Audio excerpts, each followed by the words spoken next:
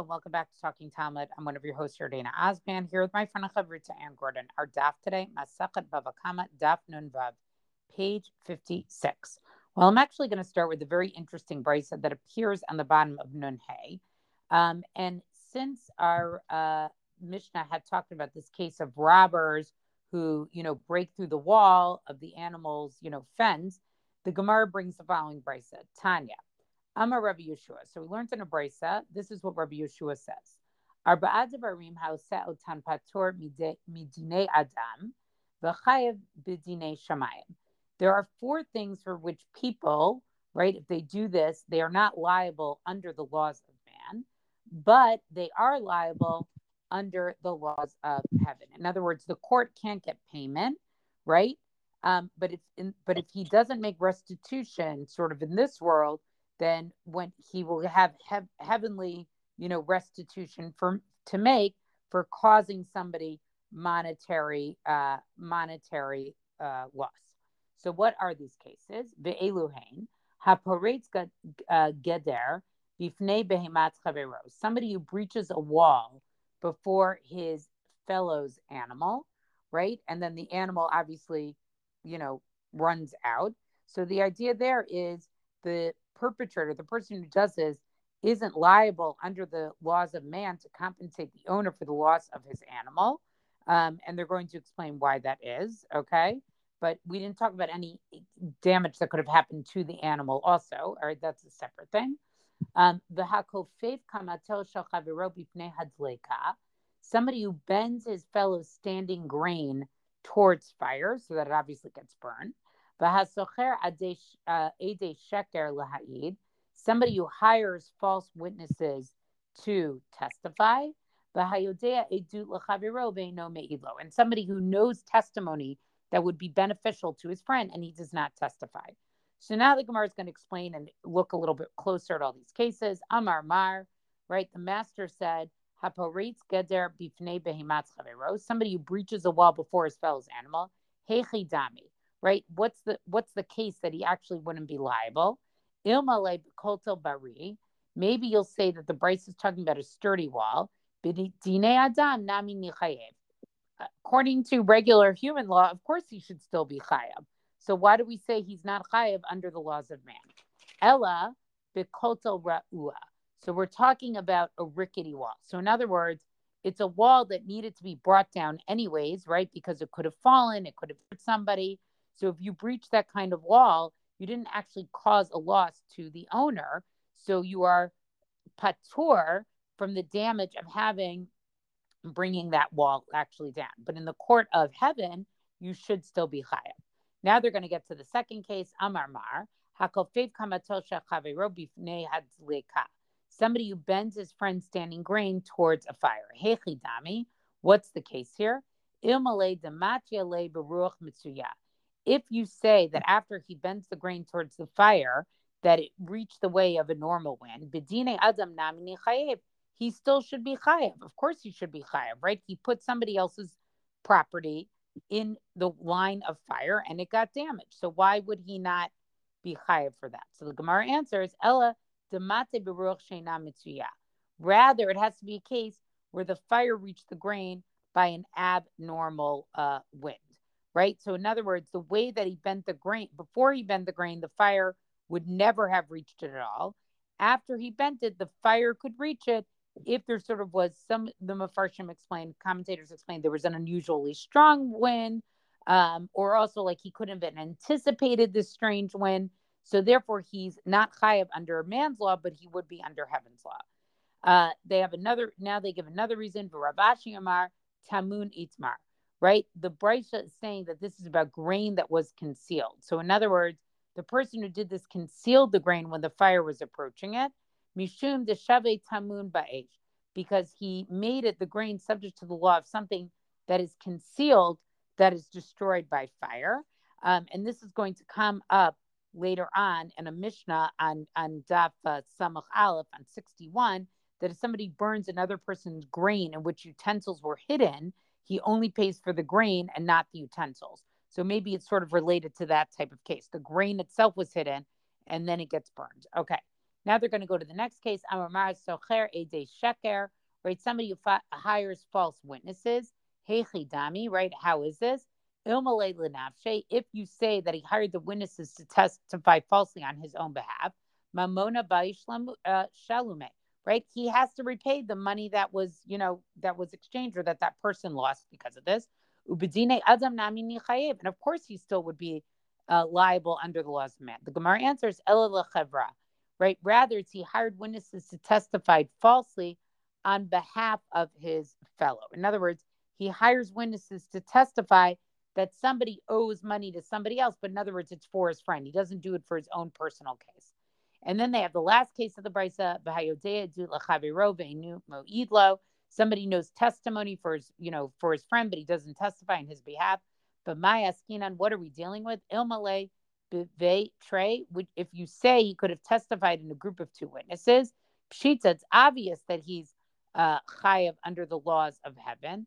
Doraitahi, because it says, right, the avoidance of giving testimony is a violation of the biblical pasuk. And this is a pasuk in Vayikra chapter 5, verse 1 that says, Im lo yagib v'nasa avono, right? Which says that basically, if you, a person, if he didn't, come forward with what he knows. Ella bechad. Rather, the brisa refers to a case when he was expected to testify on his own. In other words, something when just a single witness testifies that someone owes another person money, and even though his testimony wouldn't make the defendant liable to pay, right, the defendant still would have to take an oath. So if the defendant would refuse to take an oath, then he would have to pay. So in other words, we're talking about a case where the single witness doesn't give over his testimony, so he's chayav under the laws of heaven because the defendant would have had the right to refuse this by doing a shvua or by having to pay. So again, you prevent the claimant from actually getting his money. So what they do here now is, now that they've gone through all those cases and they've explained it, the Gemara asks an interesting question and says, "V'toleka, aren't there more?"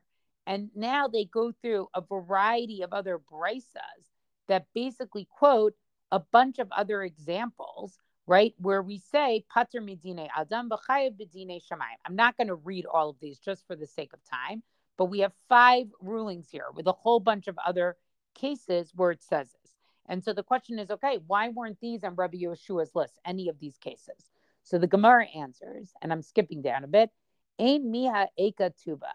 Yes, there are many cases, but if Rabbi Yeshua needed to mention just these 4, mahu detema, you might have argued in each of them, bedine shamayim nami lo machayev. You might have thought that these are particular cases where even in the laws of heaven you wouldn't be chayev. Ka mashmalan. Rabbi Yeshua comes to teach us that they are liable. In other words, these are 4 cases where there's some types of grounds to say that the person who committed the offense shouldn't be chayav at all. Whereas in all the other cases that are listed before, which I didn't read, right? Of course they should be chayav in some way. It may not be clear that they wouldn't be chayav. They may not be able to be chayav in man's court, but it's clear that they still have some liability. But these are cases where one could say maybe there's actually no liability at all. And so then from there, they're going to go through explaining the reasoning behind that, why each of these is actually a case of where we might have thought that even under Dine Shamayim, somebody would not be chayav. But I think this whole concept here, that the idea that there's sort of like 2 courts, right? There's the civil law that we deal with in our world, the Dine Adam, and then there's this idea of Dine Shamayim, right? That's sort of like we're going to be held accountable differently to God. And I kind of like this idea, like it's not enough just to do the letter of the law. You have to really think about, what is it that I'm doing? And is this something that's really, sort of the way that God wants me to behave in this world? So I also was struck by this, like the parallel and also the differences between the court system that we have and the Dinei Shamayim, the court on high. And again, I'm struck by the fact that I feel like this is going to be the case all through Nizikin.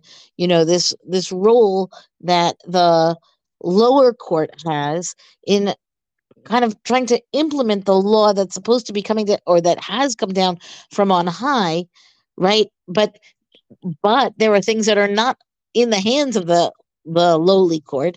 There's some things have to be left for the heavenly court, except for that everything that the lowly court is doing, that the human court is doing, is really an attempt to implement, what God wants, us to do on this in this world, so that it isn't left to the heavenly court. I don't think I said that as clearly as it is in my brain, but I think it's going to keep coming up. Yeah, I hear that. I hear exactly what you're saying. It's a whole interesting concept, and I again would say it's one of these topics that like it's dissertation worthy, right? Like the whole idea of like there being a heavenly court and what cases fall under that, and when do we feel that there are things that sort of cannot be adjudicated by our courts. Right. And when one daf is going to address both, right? Like not every case makes sense, at all for the human court. Anyway, yes, I agree with you. Okay, I want to move towards the end of Amud Aleph, really moving on to Amud Bet. There's a bunch of, I would say, really small sections that address details from the Mishnah. So the first one is Nifritza Balayla o Shepratzuas Listim, where the Mishnah said that if the pen, right, of the sheep, if their enclave were breached at night, or if the robbers or bandits, or however you want to translate listim, hooligans, right, meaning that they have come and they broke in, amaraba v'hu shechatra. So what happens? We're talking about a case where, again, the sheep are there, the enclave has been broken into at night, whether it was unknown animals or something like that, or in fact robbers, right? And then the sheep leave, right, because they've got a hole in the fence, and they go and they cause damage. The owner of the sheep in that case is exempt, right? Does not have to pay. It's a case that is far flung enough that the owner didn't have to be on guard to prevent, to set up a whole slew of night watchmen or something like that. No, there's no need. But Rabbah says that this case is when it's the first case of the enclosure being breached, right? Meaning if you and the reason is that we're talking is it's a case of where, what does it mean to breach it? Where an animal chatra tunneled under the wall of the enclosure, and therefore because of that tunneling the wall fell down, right? So then in that case, like, what was the owner supposed to do? The fact that there's a rodent, or I don't know, right, is digging under, and it has like the location of the tunneling somehow weakened the wall in an unexpected way, and the wall came down and the sheep left, right? That's not to be expected. Fine. So that's the first comment. And then the Gemara goes on to address the fact, like, what happens if the animal did not tunnel under the wall? Like, then, if the sheep then got out, what if it was the robbers, right? What are the circumstances? Under what circumstances do we say that for sure the owner is not going to be liable, right? That's exactly the question. What would happen? And then the Gemara here says, Ela bakotel ra'ua, right? If it was an enclosure that the wall itself was not stable to begin with, ki chatra amai patur, and then the animal tunnels under. But why should the owner be exempt? Because maybe it was really the fault of the fact that the wall was unstable. He hadn't taken care of it, and had the animal not tunneled under it, maybe it wouldn't have fallen. But like, it's a kind of thing where it's known that it's unstable, that the instability contributed to the fact that it came down. And then the answer to that is tchilato b'pshia v'sofo ba'ones hu.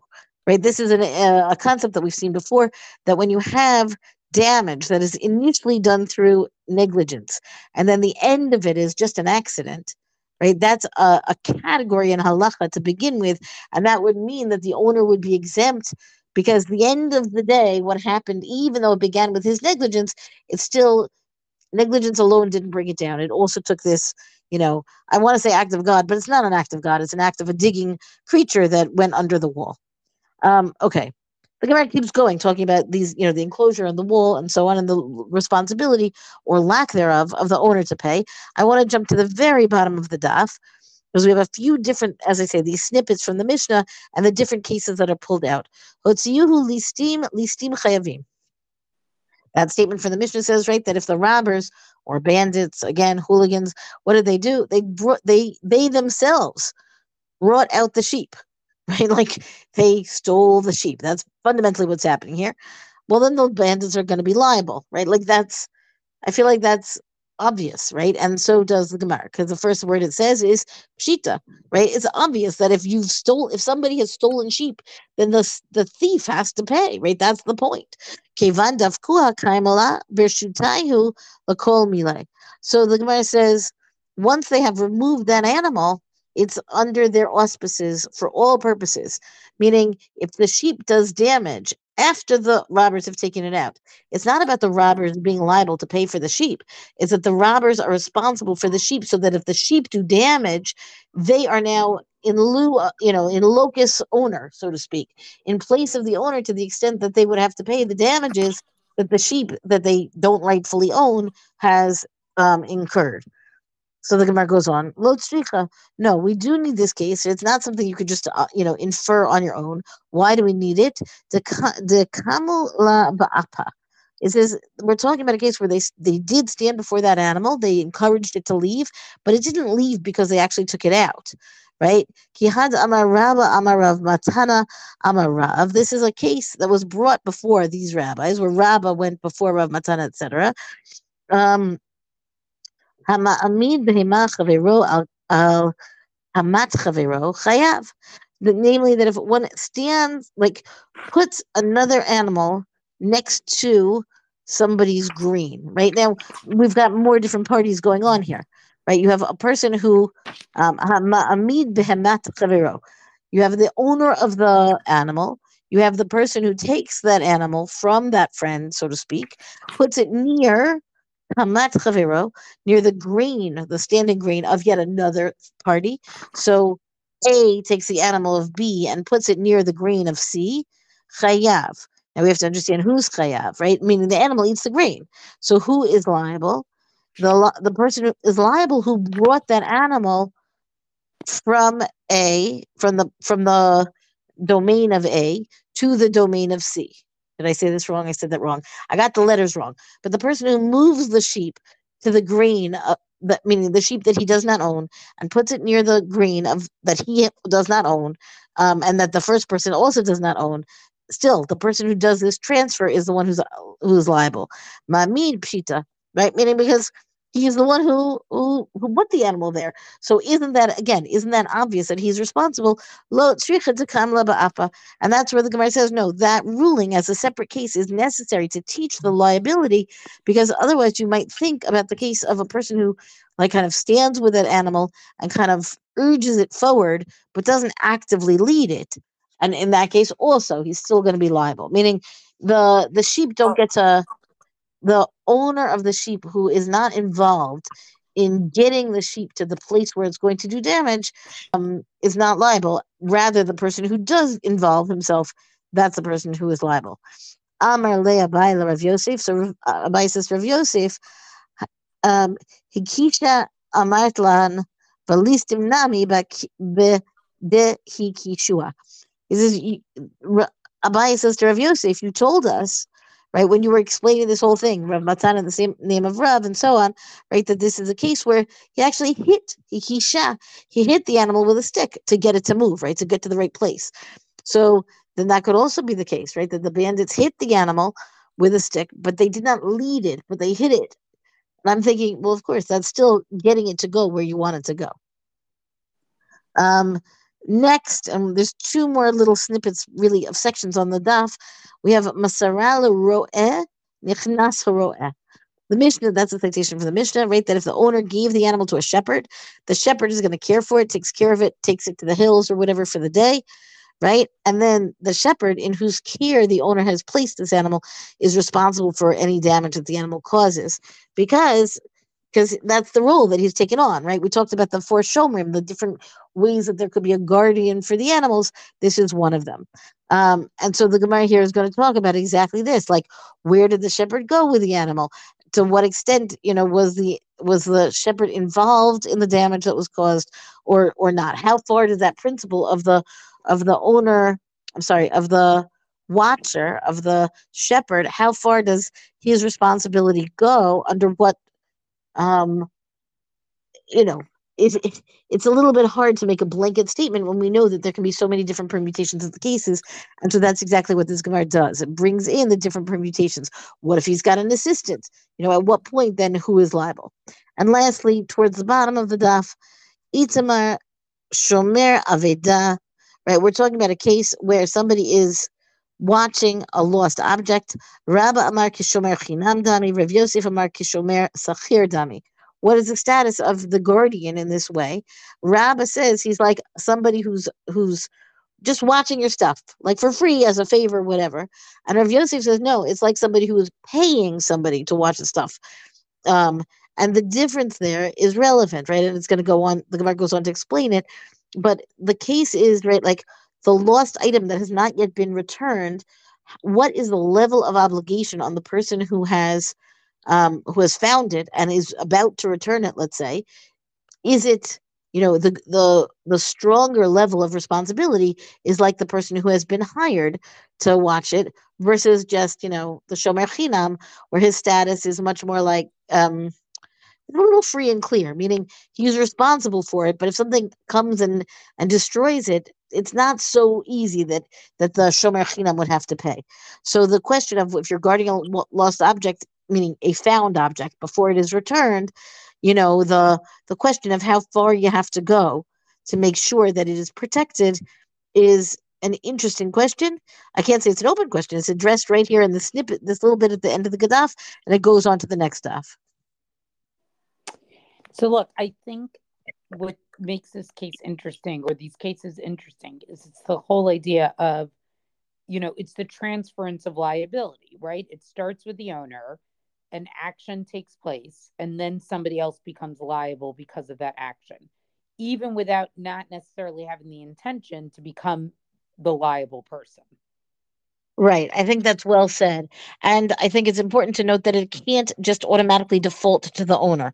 Just because you own the animal doesn't mean that everything that animal does is necessarily your responsibility. It depends how many intercedents there might have been from the time that the animal, was under your care, under your auspices, and now it has been either removed or it's run away or, or something else has happened to make it you've hired somebody to take it to the hills for the day.